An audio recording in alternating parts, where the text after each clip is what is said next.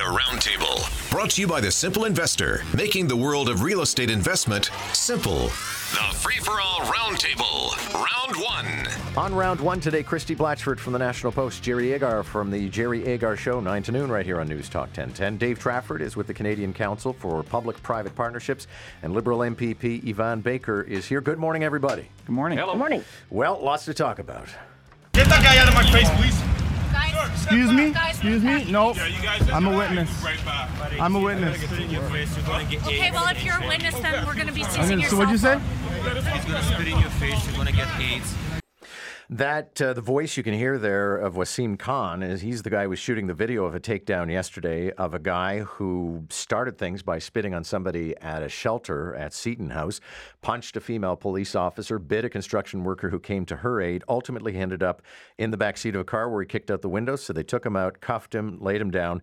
Now, according to Wasim Khan, what you see in the video and Wasim's narrating it, he claims that the guy wasn't resisting at all. Police say that he was actually sinking his teeth into a police officer's hand when they tasered him once. His clothing was too thick, so they tasered him again. And then there's the business of them telling Wasim Khan to stop videotaping because they're either going to take away his phone or, as one police officer says, yeah, that guy's going to spit on you and give you AIDS. I don't even know how to frame the question aside from Christy Blatchford. You covered police in our city for many, many years. What do you see in that video, and what do you think the takeaway from all of this is? Well, I don't think the video shows much. I mean, I appreciate that everybody sees in it what they may wish to see, probably me included, but it doesn't show any of the activity you described earlier, the kicking out of the window, the original complaint, the alleged assault on the female police officer, the biting of a construction worker's hand, etc. What it shows is this guy who, from the distance the video is shot from, appears to be under control and not resisting. But you can't, at least I, with my eyes, could not make out that there was a police officer's hand in this guy's mouth. If there was, that would explain why they tased him, because otherwise he appeared to be under control. So that's one issue. The second issue is the handling by the other police officers of the guy who was videoing. And I gather from what the police spokesman has said, Mark Krugash, that police are reminded constantly that they're under 24-hour scrutiny. They must be aware they're being filmed. They are not to interfere with people's right to film them. So I think there's two separate issues. In the first, I don't think we have enough information. In the second, we probably have enough information, though I confess that I am disinclined to judge terribly harshly people in those circumstances who are, I mean, if somebody came to my workplace and I'm on deadline and I'm out of my mind trying to get my job done, I might react badly to the sight of a guy videoing me as well. So they should behave better, but I think they are merely reacting in a human way. Christy Blatchford mentioning right there that there's a lot we don't know about the takedown. That was part of Desmond Cole, News Talk 1010 commentator's issue when he gave a very passionate statement here just a little while ago. He said, why don't we know more about the guy involved? Why don't we know what condition he's in? Why don't we even know his name? If he was lying there seemingly motionless, repeatedly tased, allegedly having his head stomped on, did he have to go to the hospital? Did he go to the hospital? What condition is he in as we are sitting here talking about him? I don't know, because no one's asking that. Jerry? Well, we're going to know those things, and we don't have to know them in the moment necessarily. All I can add, too, because I think Christy handled this very well, I would just add this. Yes, you absolutely have the right to record police on the street. In fact, we have the right to record anybody on the street. So don't get all exercised about it if somebody starts videotaping you for whatever reason, because they can. Dave, I'm getting a lot of texts from people saying, well, you know, if he kicked out a window and punched a cop, he deserves what he gets. But I think there's a difference between impulse that you may have and the fact that you have to be a professional. This is, the Let's Talk Day, the Bell Let's Talk Day. And all I could think of was that when we were in the middle of this discussion, we all want to tweet and we want to text and we want to use Facebook and Snapchat and do the right thing, which is really the least we can do to possibly help with the cause of mental illness in this city and the country in general. This is mental health issues right in front of us. It's hiding in plain view. And, I heard you talking about some of the text board messages that we're getting. Well, the guy kicked it out. He deserved it.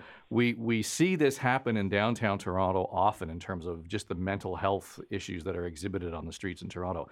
That's a huge issue. And more to the point as to how police handle the videographer in this case, is how they handle people on the street with mental health issues. We knew he came out of Seton House. We knew he was in the shelter. Now, I'm not saying that they, I agree with everything that Christy said about in terms of how we would assess this, but we're not talking about it. I just think it's ironic on a day when this, Bell's made this great campaign about let's talk. I think it's time to walk the walk now on this stuff and make a difference with mental health issues rather than just, making it a $5 tweet.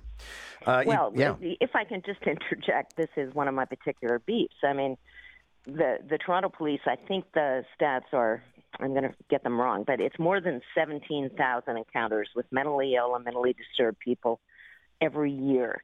98% of those end without any application of force at all. So the police do a very good job, actually, with the mentally ill. I think the better question is, what's happening to all the money that we raise in Let's Talk Day, and why isn't some of it going to the people who are actually the mental health workers in this city? And that's the cops, because the mental health places don't do anything.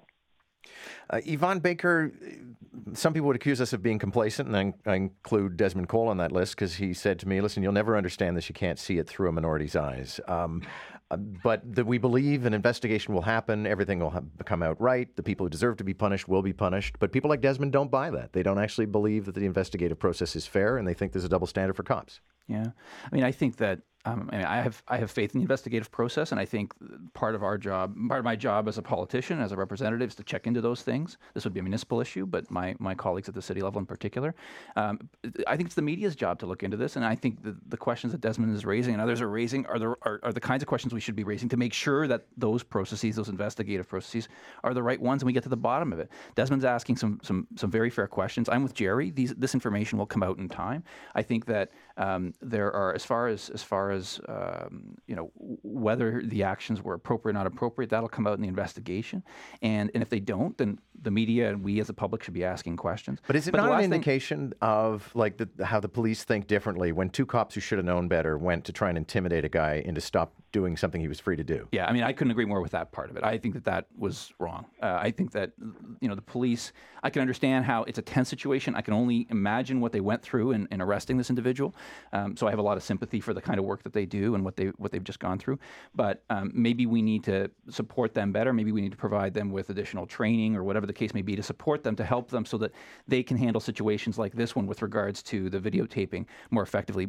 People have a right to videotape on the street. This is an arrest. It happens all the time, and the police should know that and be able to deal with it appropriately. The police trying to stop him from videotaping is the only thing we know as a fact, and the police have, in fact, very quickly said that was wrong of the police. Desmond Cole said to you that he sees a black man down on the street being hurt, and that hurts him to his core, apparently, but he couldn't give a damn, apparently, about the white police officer punched in the face and knocked to the ground. Well, I don't know. You'd have to talk to him about it. York Region School trustee used the N-word while talking to black parents, and then she didn't appear last night. She instead, at a routine meeting, sent along a note saying that it was inappropriate, but also she hit her head, so that's why she said it. Dave? I'd quit. I mean, I just do the right thing. Right? Is there anything else that we need to say? I mean, pretty much that's it. Well, I don't know why we have school board trustees to begin with. Well, that's another thing. Yeah. Christy, I know you're not one of those people any level of offense is a fireable offense, but I just think this woman should get out of the way. She's 82 years old, and I think she sounds like a lousy school trustee. Yeah, and I think her changing explanation for her use of the N-word is what really troubles me. I mean, at first it was basically she was mortified and the apology sounded pretty genuine to me, and suddenly out of nowhere we have a head injury. So I think in her best interest, and certainly in the board, she should step down. What do you folks make of a Secret Service agent who on social media over the weekend said she thinks Trump is awful, it's a disaster, and she's in the Secret Service, remember, so she would rather go to jail than take a bullet for Donald Trump? Quit. Yeah, we've got easy solutions today. That's right. I think people in this line of work have to be have an incredible level of commitment. I actually really admire the people who are in the Secret Service who sign up to take a bullet for whoever it is that they're protecting. But if there's any shadow of a doubt that a person doesn't have that commitment, if there's any suggestion that the person isn't willing to do that, then they should not be in that job. Yeah, here's your Secret Service protection detail. She hates you. Well, she could hate you, but you could still take a bullet for you. I mean, I think the point is here, you have to be able to put that aside, don't you? I mean, to be able to do that job accordingly. I don't expect that every person who works in the Secret Service is a fundamental supporter, rah-rah cheerleader for any president of the day. So in this case, you're right, just quit. I mean, if you're not able to do that, and that's, as Yvonne said, kind of a fundamental commitment part of the job, and that's an expectation. Now, how often will that happen? Don't know, but you've got to be prepared to do it. Yeah, Christy, it seems kind of it automatically cancels her out as a potential presidential guard, the fact that she doesn't really feel like taking a bullet. Yeah, I agree.